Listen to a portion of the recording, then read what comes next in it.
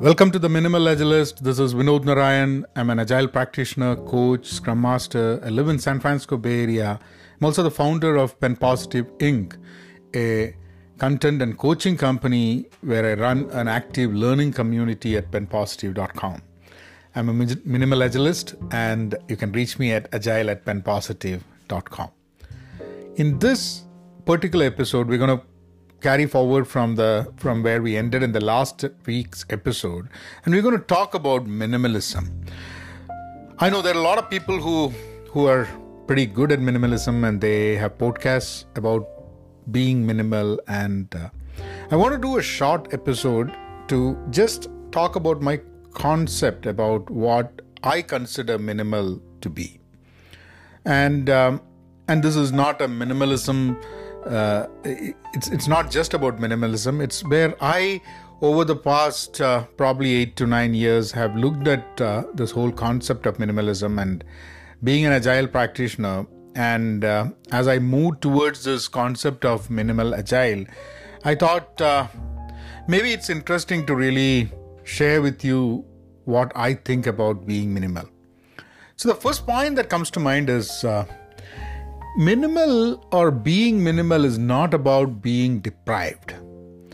So it is minimal, you can say that it is the opposite of abundance, right? Abundance is where you have more than what you really need. There is so much for everyone, and there is no deprivation of anything.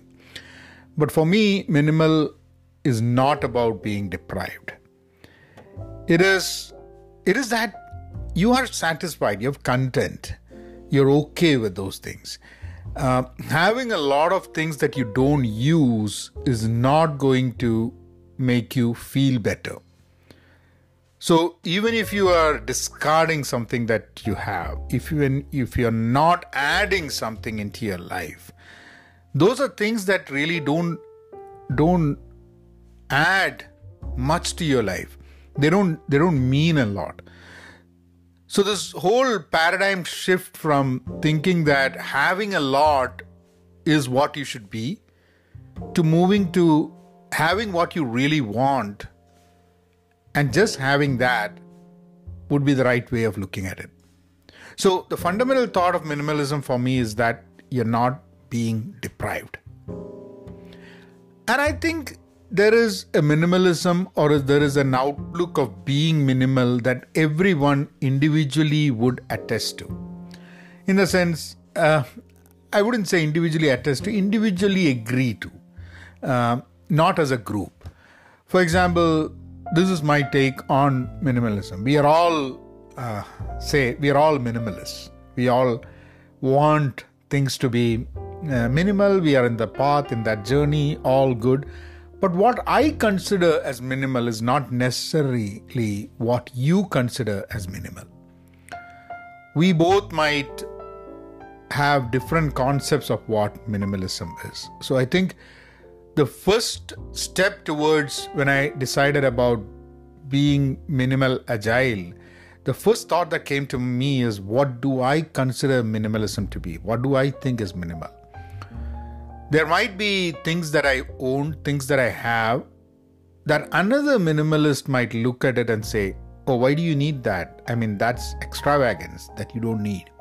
And similarly, I might look at some other people and say, why do you need these things? It's not worth, it doesn't add any value. You're not in that, you're not really being minimalist. You're only half minimal kind of stuff. So who am I to judge another person if they are minimal or not? So I think it's important for us to find our minimalism. Now, the third point that I have is value. And value is a word that you're going to hear more and more in the podcast. In all my podcasts that I do, whether I do it in English or I do it in Malayalam, you're going to hear this value, the word called value. What is it that we value? Or what is it that I value? What is it that you value? Even when you're living with someone, you're living as a family, you're as a team, what we value is not necessarily the same thing on an individual level. Maybe yes, there are places, there are things that you would value collectively, and there are compromises in what you value as well. But individually, I think everyone needs to kind of define what are those things that someone values. Also, not just what we value, what other person value, and understanding value from that perspective. So this is very important, because you cannot be minimal without really knowing what you value and what you don't value.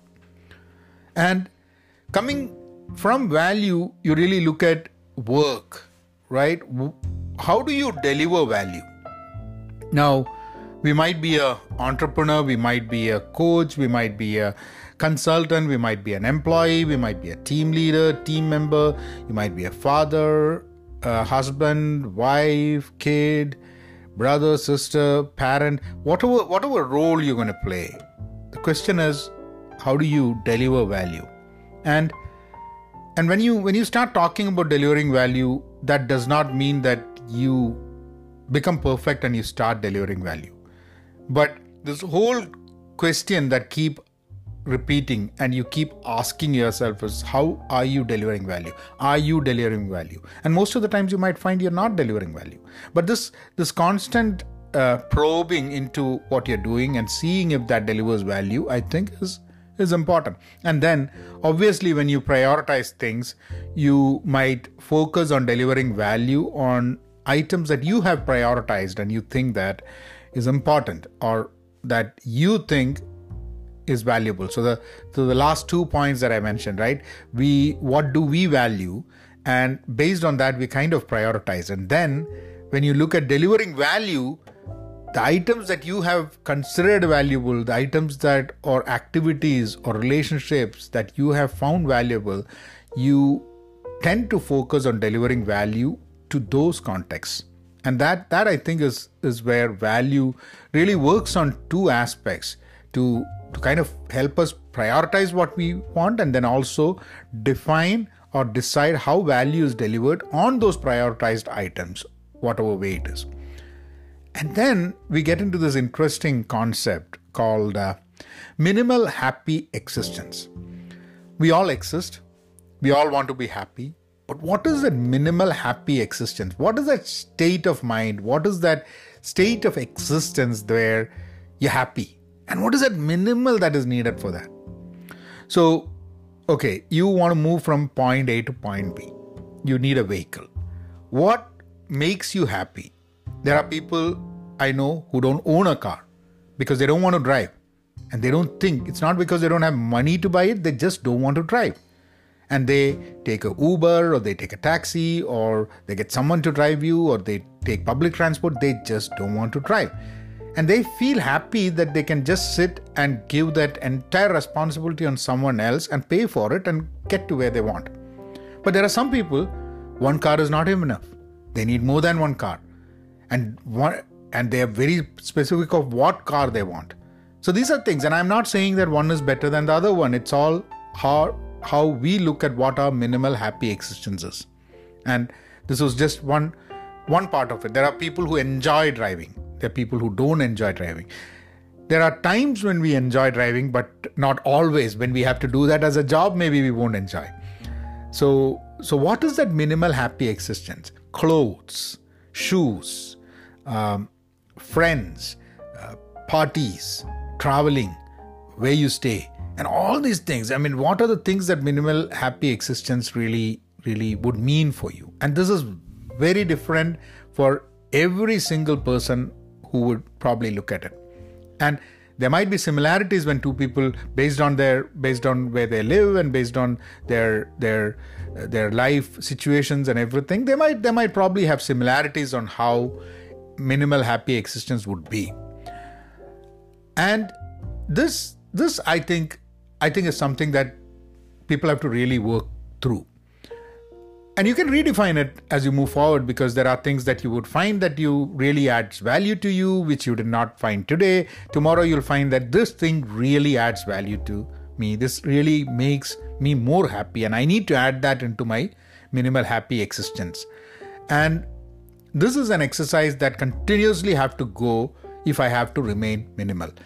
If I don't know my minimal happy existence, if I don't upgrade, or if I don't keep adding or removing things from my minimal happy existence based on me progressing in my life, me changing the way I look at life, me understanding how the world works, and how our perspectives are changing about the world around us, the new relationship that we make, the existing relationship that we don't have anymore. All these things kind of matter when we kind of look at what minimal happy existence would really mean. And this is exercise that one has to probably, if you are in that minimal state or you want to be in that state, I think this is something that we have to keep working on.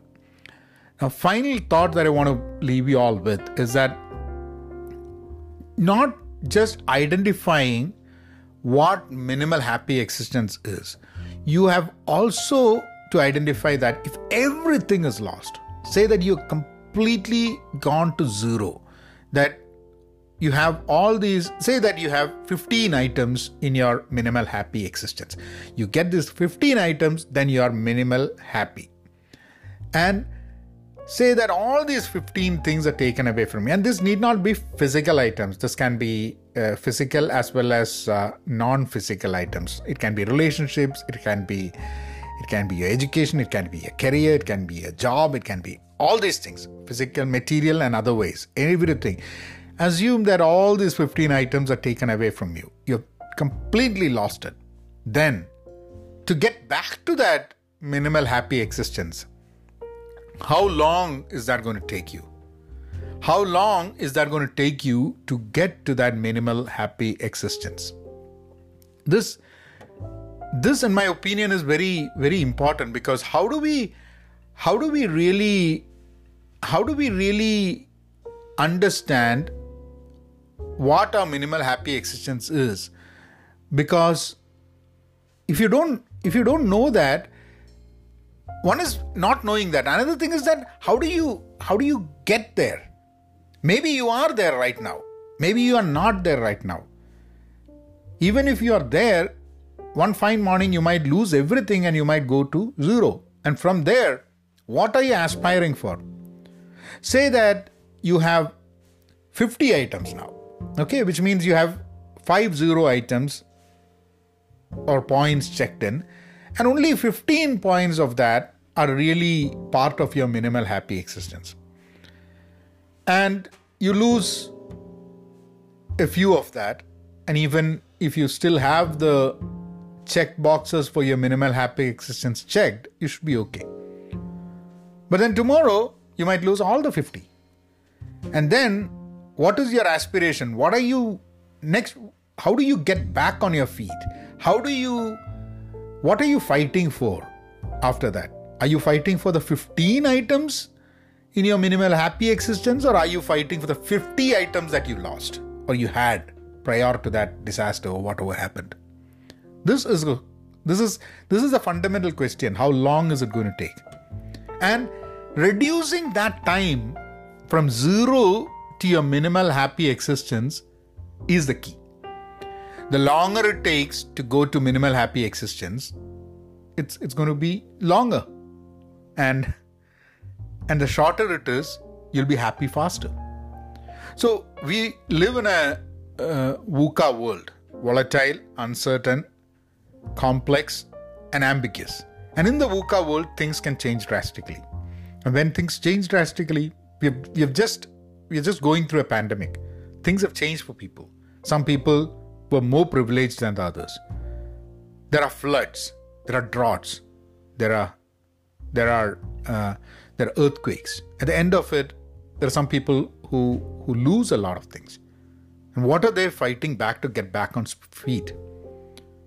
So once you know this is your minimal happy existence, it also prioritizes what you have to work after that. Because if not, you don't have a priority. You knew all these things that you had. You lost everything. Now what are you fighting for? What are you trying to get in the minimum possible time? It is just like this whole concept of MVP. Minimum viable product. Who is the product here? It's your existence. And what do you mean by minimum viable? it's nothing other than being minimally happy. And that is what I wanted to talk to you about today. And tomorrow what we're going to do is, not tomorrow, next week what we're going to do is that we're going to talk about agile thinking. And I'm not going to go deeper into agile because that we'll have in the subsequent episodes. But just to get back to one more episode where we will reconnect on the minimal agile concept. We will just go through agile and I'll share with you how I see being agile is. And again, on a very personal level, what I would say, if these things are there, I would say that I am agile. So that's what we're going to cover next week.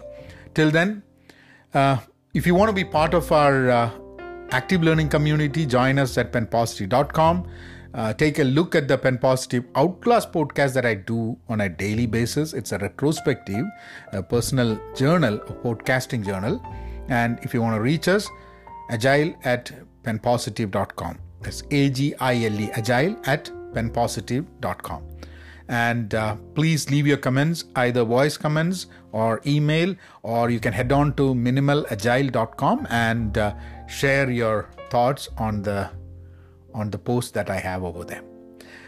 Till then, till next week, be content, be pen positive, stay safe, please be kind and be minimal agile. Thank you.